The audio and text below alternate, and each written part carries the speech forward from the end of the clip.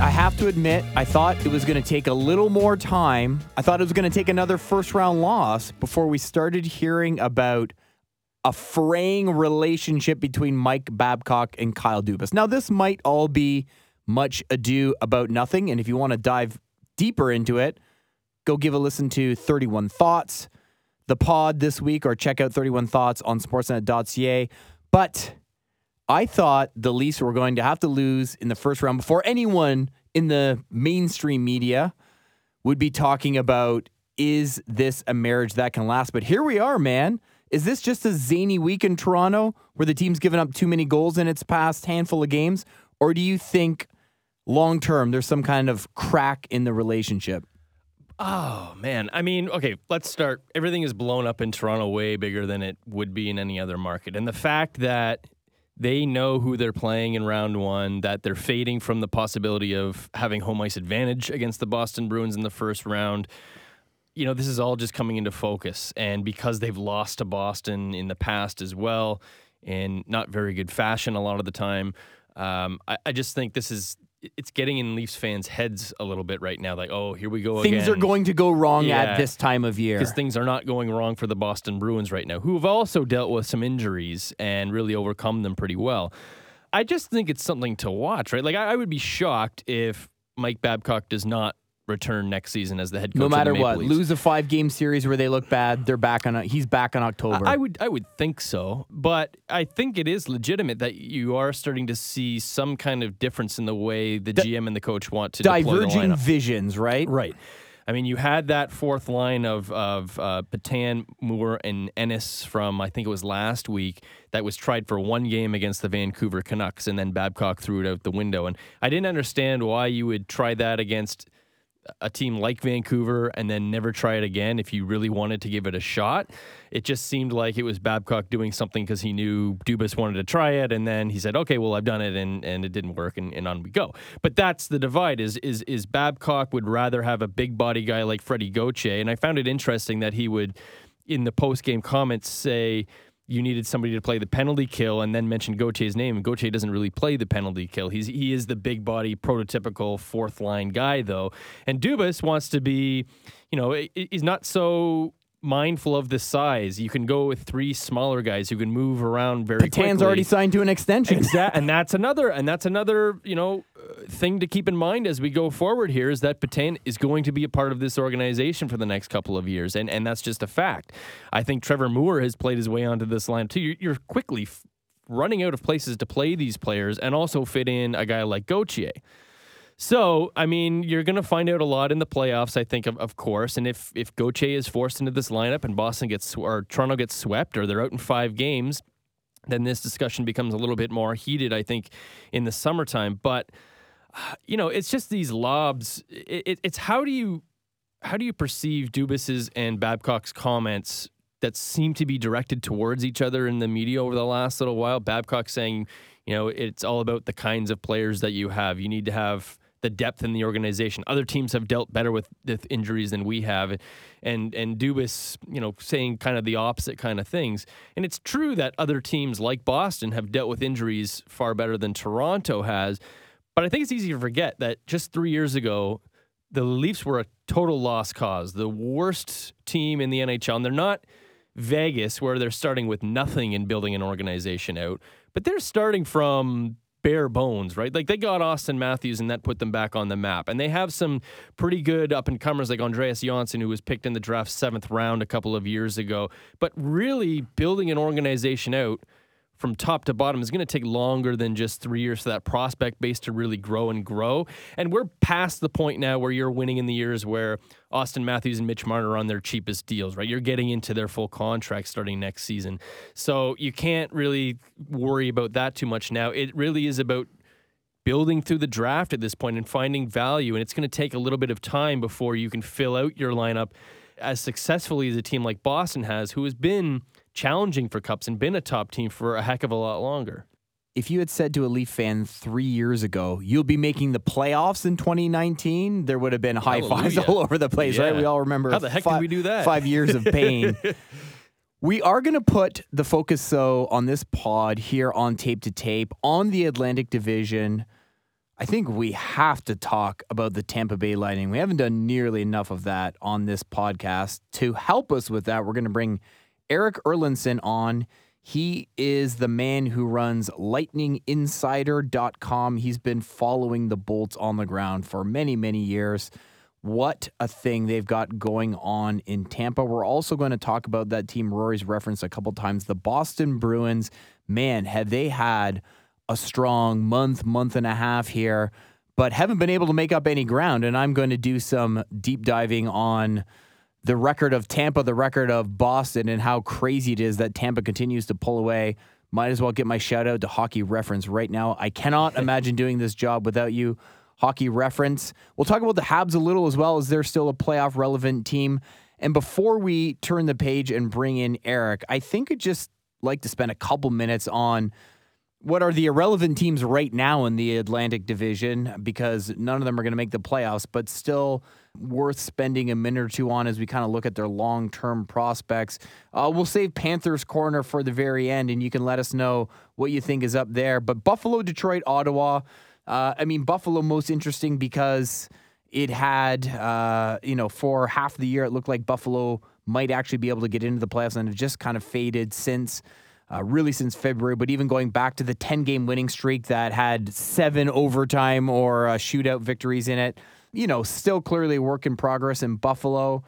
Detroit, seriously long-term project there as well. And Ottawa, I think the thing with Ottawa is people keep saying, if it wasn't for Melnyk, you'd kind of be looking at this team going, well, give it some time, but it kind of has that dark cloud hanging over it. What jumps out to you about those three teams and where they may be headed in the near to slightly longer term future? I think Buffalo is the more interesting one because it really did look like they might be taking a turn for the better this year when they were going on that 10-game winning streak. Then the moment that ended in a loss to Tampa Bay at the end of November, since then Buffalo is 14, 27, and 7, which is 30th in the NHL, just 2 points ahead of the Ottawa Senators. So that's exactly where the Buffalo Sabres have always been, right? And in terms of offense, like this is the only team in the NHL that has 2 sub 200 goal seasons over the last 5. They're the worst offensive team over the last 5 seasons. And again, since that winning streak ended, they've scored 121 goals in 48 games, which is 28th in the league, just ahead of Anaheim, Dallas, and the Los Angeles Kings. So, under all of this is lost the star of Jack Eichel, who is just an incredible talent and really was the reason why Jeff Skinner was scoring as many goals as he was early in the season.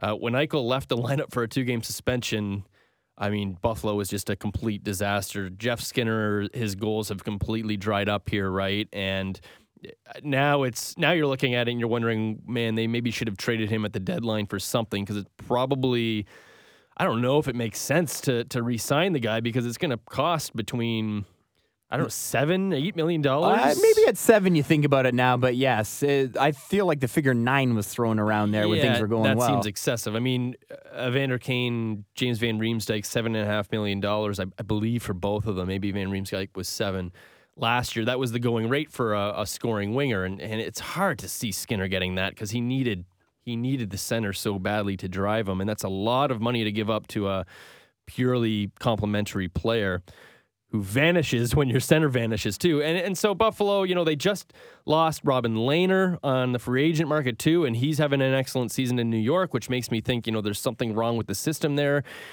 In Buffalo, Phil Housley has not been able to get this team to take a step forward at all. And you think back to just, again, 3 years when the Leafs were at the bottom of the league and Buffalo was at the bottom of the league. These teams, their rebuilds were kind of looked at as being on a similar path. Parallel, yeah. And they might kind of rise at the same time. And while Toronto has done that very successfully, Buffalo's just spinning their tires. And I don't really know what the clear path forward is here. You have Alex Nylander making his way into this lineup, and he scored against the Toronto Maple Leafs, but he hasn't got to the NHL as quickly as a lot of people expected when he got picked 8th overall.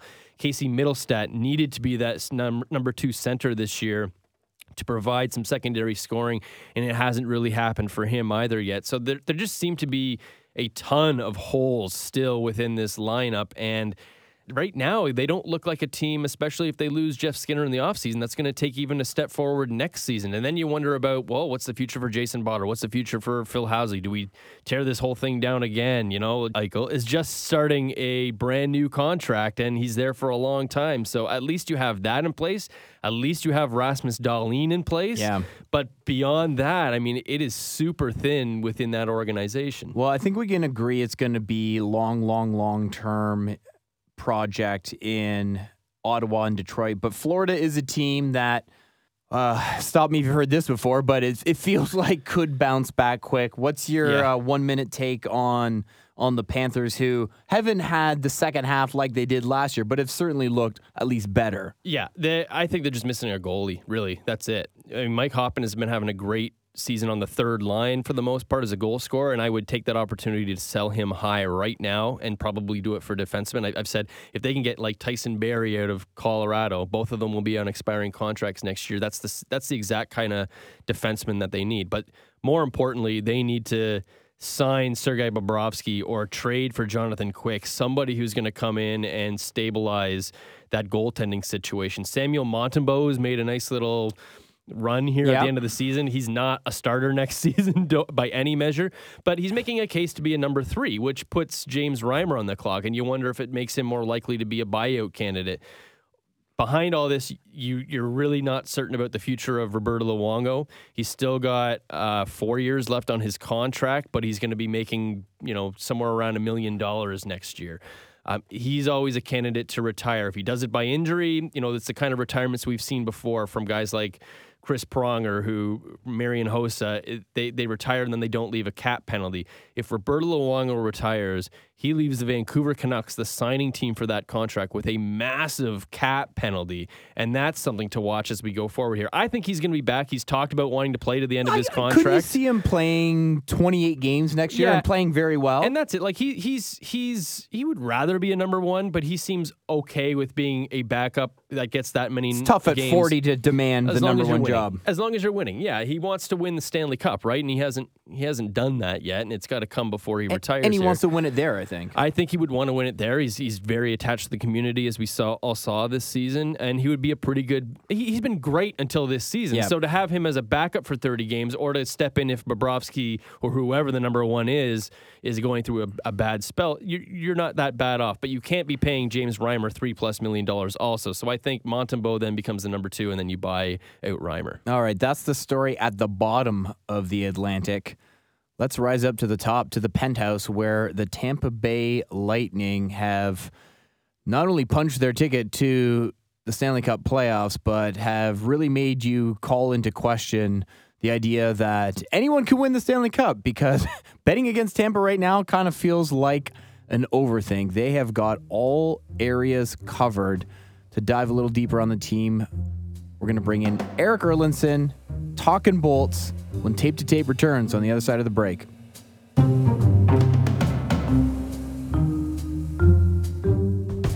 The Tape to Tape podcast is brought to you by the next generation GMC Sierra Denali, complete with the world's first 6-function multi-pro tailgate.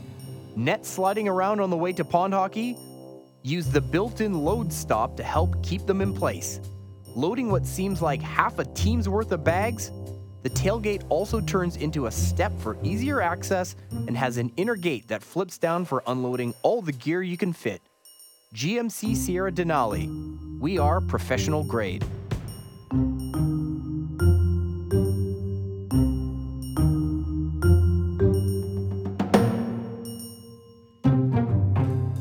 Welcome back to Tape. Let's not waste any time here. On the line, joining us now, he is the man who runs lightninginsider.com. It is Erik Erlendsson. Erik, how you doing? I'm good, gentlemen. What's going on today? Well, a lot of Atlantic Division talk, and as you can imagine, it has to include a huge dose of Tampa Bay Lightning. We know this team can overwhelm you with offense. We also know they have Victor Hedman, recently voted the best two-way defenseman in the league and the current Norris Trophy winner by the NHLPA, maybe the best goalie in the world with Andrei Vasilevsky. So I'd like to think they can beat you with defense as well. The question is, How the heck can anybody actually beat this team? Well, I've been saying it since about December that on most nights, the only team that can beat the Tampa Bay Lightning are the Tampa Bay Lightning. And that's when they get into issues with puck management. And, sometimes they tend to get too cute a little bit, and they tend to overpass, or they tend to get too confident in some of the plays that they try and create, even on their breakouts, trying to get out of the zone. There's not a lot of weaknesses on this team. There's not a lot of areas that you can exploit. And as long as they remain healthy, and somebody in the organization is knocking on wood right now, that they're hard to beat. They got depth among the forward group. They got depth among the back end. They have Victor Hedman. They have Ryan McDonough. I mean, the pickup of Ryan McDonough at the trade deadline last year has paid off in spades this year. He's been fantastic on that left-hand side on that second pairing, mainly with Erik Erlendsson down the second half of the season. So they're difficult to beat because any type of game you want to get into with them, they can find ways to beat you. You want to get in a wide-open game where they got the offense and the speed and the skill to keep pace. You want to slow the game down, they can grind it out with you as well. So just not a lot of areas that teams can kind of attack the Lightning. Well, interesting you say that because this week, Elliot Friedman referenced in his 31 Thoughts an opposing player saying the difference between this year and last year is the Lightning check really hard. Have you noticed a sort of top-to-bottom commitment to more checking and defensive play throughout the lineup this year? Yeah, for sure. And this is a team, we don't think of Tampa Bay as a physical team, and they are built on size and speed and skill. That's kind of their strengths. But I think they're fifth or sixth in the league in hits, and that's where they've been throughout most of the season. Cedric Paquette, I think, he was top 5 in hits. So they've definitely made a concentrated effort to include that into their game plan this year, is to be a team that finishes checks and make sure that they're putting bodies on bodies, and they're being a little bit harder to play against in some of those areas. Because you go back to game 6 and 7 of the conference finals last year, that was kind of a knock on them. Washington turned it up. Devontae Smith-Pelly and Alex Ovechkin and Tom Wilson, of course, really kind of started to take runs at guys. And I don't mean in a bad way. I mean, they made sure that checks were being finished hard in that series, especially in those final 2 games. So that was an area they knew they had to be better at, and they've done it this year, and they are a team. We saw it last week in the first rematch between Washington and Tampa Bay since that conference finals, that once Washington decided they wanted to play a physical game, the Lightning answered, and they answered it strong. And I think that was a strong message and a strong indication that this team, once you get into the postseason, you're probably not going to have as much luck pushing them around as maybe the Capitals did last year. I kind of wanted to get into this size thing because we're in Toronto, and at the trade deadline, it was kind of looked at like Toronto needs to get bigger to match up against Boston's heavy hockey. But then the counter was always usually, well, look at Tampa Bay. Like, they get by without much size and everything like that. But their blue line is massive. Like you say, they've been trying to play with this a bit more of a heavy hockey style. And I think, too, if you look at their forwards, you were talking about guys like JT Miller, who you talked about they traded for last year. He's got a little bit of size. Paquette, Alex Killorn. Like, has this been an organizational attempt over the last, 2 or 3 years to try and add a little bit more size to the forward core as well as the blue line? I don't know if it's been a conscious thing. I think maybe in the acquisition of JT Miller, it has been. But even if you look at their prospects, their prospects still sort of fit the same mold. They're the undersized, high-end skill, hockey IQ kind of guys. And, so the back end is big. You got Hedman at 6'6". You got Erik Erlendsson, who's been a big difference this year. He's a massive man at 6'4", about 220 pounds at the age of 22. He's made a big difference back there. But the forward group, for the most part, I mean, Killorn's been there, now for a number of years, and but they bring in a Yanni Gordon. He's 5'9" if he's on his skates, and so I don't think they have a lot of size up front. What I think they've done. And I don't think it's size. And, we heard this argument leading the trade deadline for the Lightning, too. Well, do they need to get bigger? Do they need to acquire a guy like Wayne Simmons? But what they've done is they've utilized – Anthony Cirelli is one hell of a checker. He will push you right. He's not a big guy. He's about 6'1". He's about 180 pounds, so he's not really big. But he forechecks with tenacity. And that's an area that makes them hard to play against. Braden Point's the same way. Watch Braden Point go into one corner. He's 5'10". That's where they don't have the size, but they make up for it in their willingness to battle and compete along the boards. That's where I think this team is kind of made up for maybe their lack of size. Looking at Tampa Bay's road through the Eastern Conference, everybody who is going to or could make it to the Eastern Conference playoffs, who is the toughest matchup for the Tampa Bay Lightning? Is it Washington, who they've had a couple of really great games against? Is it Boston, who could play a really tough checking game? Is it somebody else? Who is the worst team for Tampa Bay to match up at some point through their playoff run? If we're talking through the entire roadmap of the East, it's probably got to be Washington. That's a team that knocked them off last year, much as maybe in some ways, not to the same extent, but, as Pittsburgh's kind of been that team for the Capitals. I think right now the Capitals are that team for the Lightning. And if you look at a game, even, when they matched up earlier this week, that, Washington had 58 shots on goal. And it's a situation where when they turn it up and they start to have puck possession, they can be something for Tampa Bay to handle it. And not many teams have been able to do what the Capitals have done to the Lightning this year. So to me, that's the team that you would have to worry about if they matched up against. But if they matched up against them, that means they're back in the conference finals. I think that's a spot where I think both teams would be happy. Well, you mentioned, Eric, obviously it was a gut-wrenching loss for Tampa last year, not scoring a goal in Game 6 or 7 in consecutive losses to Washington. You go back to 2015, they played a tooth-and-nail final with the Chicago Blackhawks, end up on the wrong side of a 6-game series, and another Game 7 conference final in 2016 versus the Pittsburgh Penguins. Do you get a sense of there being a not this time vibe with the team and that they are propelled by this notion that they want to put to rest any idea that they can't finish the job? Yeah, every one of those series that you just mentioned left scars, and they're reminders for this team. And from the moment they stepped on the ice for training camp, a lot of times it's lip service from the players. This is what we want to do. This is what we need to do. I take it at their word this year. There's just a different focus about this team with this group, especially since you have to factor in that a lot of these players that have been together really since going back to 2014 when they got swept by the Canadiens in the first round. A lot of these players have been together through all of those battles and all those losses and all those disappointments.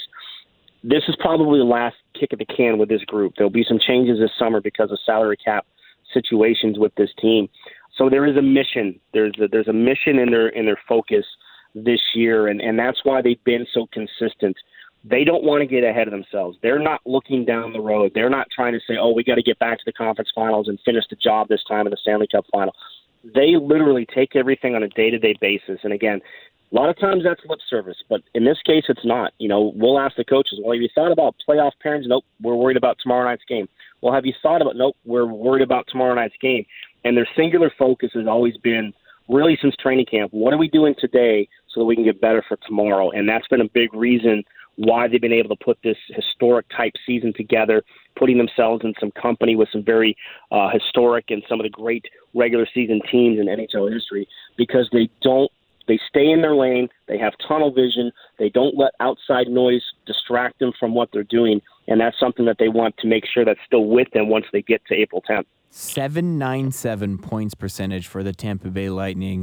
Might just be the regular season, but let's just take a moment to pause on that. Pretty impressive. Eric, thanks so much for bringing us up to speed on the Lightning. And certainly a team many of us will be keeping a close eye on come April.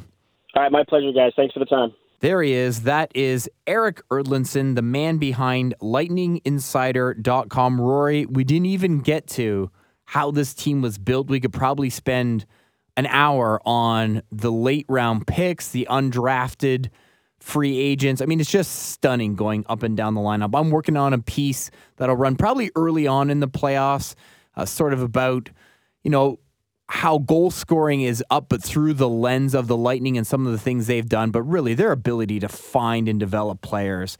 No team is even close to Tampa when it comes to finding and developing and working in top end, mid range, and lower end players. Yeah, huge difference. And I find it super interesting that they're chasing that 1995-96 Detroit Red Wings wins record of 62. They can still get to 63. And they're still chasing the all-time points record, too, held by the 76-77 Montreal Canadiens. But Tampa Bay was built in a lot of the same way that Detroit team was, in finding those gems and then doing it for such a prolonged period, too. Like, Detroit had that great season, but then they were very good for many years after that, too, and won a couple of Stanley Cups. and that it was Steve Yzerman who built this team after being a guy who was drafted high by Detroit, having to change the way he played as a player, and then having this great organization kind of built around him. Very patiently, they were put together. Their players spent a lot of years struggles, in the A. and for the team, similar to Tampa, right? Like great teams that couldn't win it until they won it. Exactly. And I mean, even that Detroit team, they won that President's Trophy, and then they didn't win the Stanley Cup that year. They got to the conference final and lost to Colorado, but then they won the Stanley Cup the year after that. So maybe it's not exactly the same path. Maybe Tampa Bay does win the Cup this year after winning the President's Trophy, because last year was the year that was their disappointment. They missed the playoffs a couple of years ago completely, and that was a shock to everybody. But there's just so much. Now the next guy on the radar, you got Matthew Joseph, who was doing really well in goals per 60 minutes played. Danik Martel was this guy who was let go by, I think it was Philadelphia, but he had good numbers, good underlying numbers, and good numbers at lower levels too. Maybe he's a guy who's going to figure more prominently into this team in the coming seasons. But the difference between Tampa Bay and organizations like the Edmonton Oilers, Buffalo Sabres, they find guys super late in the draft, or they sign guys out of college, or drafted players who weren't signed, whatever it is. They find these diamonds in the rough, and then they blow up with the Tampa Bay Lightning. And it's why they didn't have to add anybody at the trade deadline. That's the other thing. If Tampa Bay goes on and wins the Stanley Cup, they'll be the first team in the cap era to do nothing in deadline season, trade deadline season. It's because look at the lineup. There's nothing that they could have done that would have improved this team. Well, realistically, the first big domino in Tampa's path could be the Boston Bruins. That would be a second-round matchup. We're going to talk about what the Bruins have done right and why they probably should be nipping at the heels of a division leader, except they're not, because Tampa Bay's running away with the thing. But it's certainly not for lack of trying and for some great results from the Bruins. We're going to talk Bruins and also some Habs as we close out our discussion of the Atlantic Division. The final segment of Tape to Tape.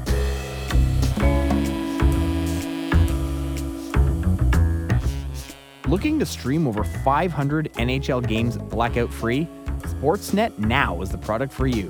Available to anyone over the internet, Sportsnet Now gives you 24/7 access to Sportsnet's channels, including content not available on TV. You can stream on the go or at home on your big screen from the most popular devices, including smartphones and tablets, Apple TV, Xbox, PlayStation, and Chromecast. Sign up for as long as you want and cancel whenever you'd like. You can also stream the NBA, MLB, Premier League, all of your favorite Sportsnet original programming, and more. Visit snnow.ca for more details.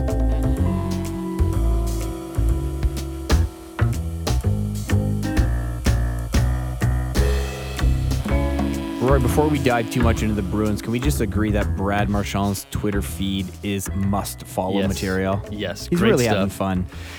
Whatever he says on the ice, I feel like he brings that same presence to his Twitter account. Yes, probably slightly cleaner language, keeps it fairly a little more family fun on Twitter. But he definitely gets the spirit of social media and engaging with your audience. Man, the Bruins, I have to admit, I never doubted the Bruins were a good team. And, last year they were kind of, I don't even know if you call them a dark horse pick. A lot of people had them circled to maybe go to the final. I thought this year they might be a team that ended up third, maybe even in a wild card, because they were kind of trending that way for 2/3 of the season. But, upon being in the playoffs would be a team to watch. But, man, they have really put their foot to the floor in the past month or so. The problem is it's been extremely difficult to make up ground on the Tampa Bay Lightning. On February 9th, Boston woke up 16 points behind Tampa Bay, and they had 66 points at that point. P.S. Montreal, who we're also going to talk about, had 68 points. They were 2 up on the Bruins at that point a little more than a month ago. Since then, since Feb 9, Boston has gone 15-3-1, but they remain way back, 21 points to be specific, of Tampa Bay, because Tampa's gone 18-2 since that time. Nonetheless, very impressive work from the Bruins. What have you seen from this team that will once again have people believing they could represent the East in the final? Well, those 3 losses you talked about, regulation losses, came right in a row after finishing a 19-game point streak, right? So that's one reason why you can feel good about picking the Bruins, because they can go on seriously long runs of success. And I think the most amazing thing about that run is that a lot of it was done without David Pastrnak in the lineup. He's since returned. But, just as we were talking about with Toronto and being able to find players to move up the lineup and play productively when injuries hit, look at some of these scorers when Pastrnak was out of the lineup. You have David Krejci, 20 points in 18 games without Pastrnak. And he is a name, but he's someone who's kind of fallen off a little bit recently. So the fact that he's now back up being as productive as he is as a second-line center is huge for the Bruins. Jake DeBrusk had a really good rookie season, finished in the 40s, I believe, in points last year, and he's having another strong season. But 16 points, 9 goals and 16 points in 13 games that he played while Pastrnak was out of the lineup. Another guy who stepped up big. Danton Heinen came from absolutely nowhere when he arrived into the NHL, 14 points in 18 games. And how about Chris Wagner, who's been up to a bunch of teams over the last couple of years, and he hasn't had a great season overall or anything like that. But when you get him scoring 6 goals in 18 games and Pastrnak is out of the lineup, I mean, that's another great example of somebody who you would never expect or peg to come on and play a significant role when somebody goes down to injury. He's been a very productive, good player for them. And behind all this, they just play strong defensively. They have great special teams. They're top 10 in both power play and penalty kill efficiency. And the fact that Tuukka Rask, I feel like every year starts the same, where he doesn't play that well. Bruins fans get on him wondering what the heck's going on with their goaltending, if they have to find somebody else or whatever. And then since the calendar flips, Tuukka Rask has a .921 save percentage, a .215 GAA, and that ranks right with some of the best goalies in the league. So there's just not really a huge weakness. They've been without Torrey Krug, they've been without Zdeno Chara, they've been without Charlie McAvoy for times through the season, and it doesn't really seem to slow them down much, if at all. So the Bruins seem better capable to deal with injuries than a lot of teams, and that's a huge factor, as we know, come playoff time. The difference between the top scoring team in the NHL in goals for per game average and the second highest scoring team in the NHL in the salary cap era, the largest difference between first and second was the 2011 Washington Capitals, who were just historically great offense. This year's Tampa Bay Lightning have the second biggest difference, and it is a pretty substantial difference of 0.28 goals per game difference, which doesn't seem like a lot, but it is over a full season. What's interesting about those Capitals is they got kicked out of the playoffs by Yaroslav Halak and the Montreal Canadiens, so all it does take is a hot goalie to beat one of these teams, but that's really what Montreal needs. Their power plays, we know, has been atrocious all season long, so that's not going to do them any favors.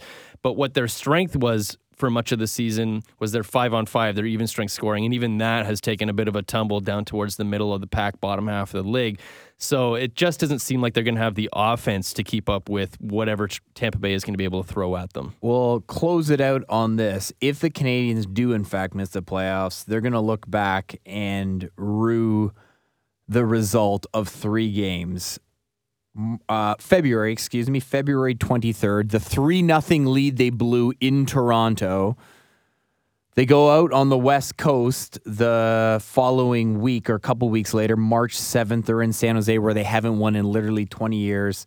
It's the last time in the season it seems reasonable to start Antti Niemi. The Canadiens come out flying, and he gives up not 1 but 2 goals that it looks like a peewee player would stop, and boom, they lose in a place where they've done nothing but losing for 20 years and finally looked well-positioned to get a win. And then just last week, they had the game you need from your goalie when you're in a fight like this from Carey Price, where there was no reason for them to be in the game at the Islanders at Nassau.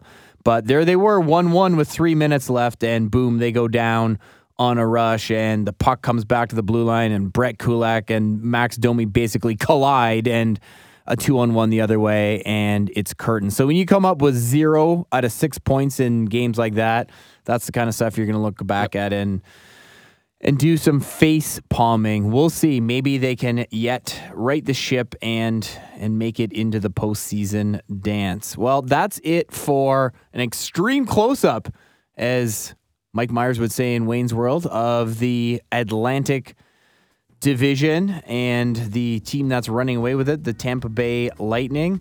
Make sure you are checking out what's happening on the Tape to Tape podcast at sportsnet.ca. You can always follow Rory on Twitter at Rory Boylan, myself at Dixon on Sports. Subscribe to the pod in iTunes. Check back next time for more glass rattling hockey action on Tape to Tape.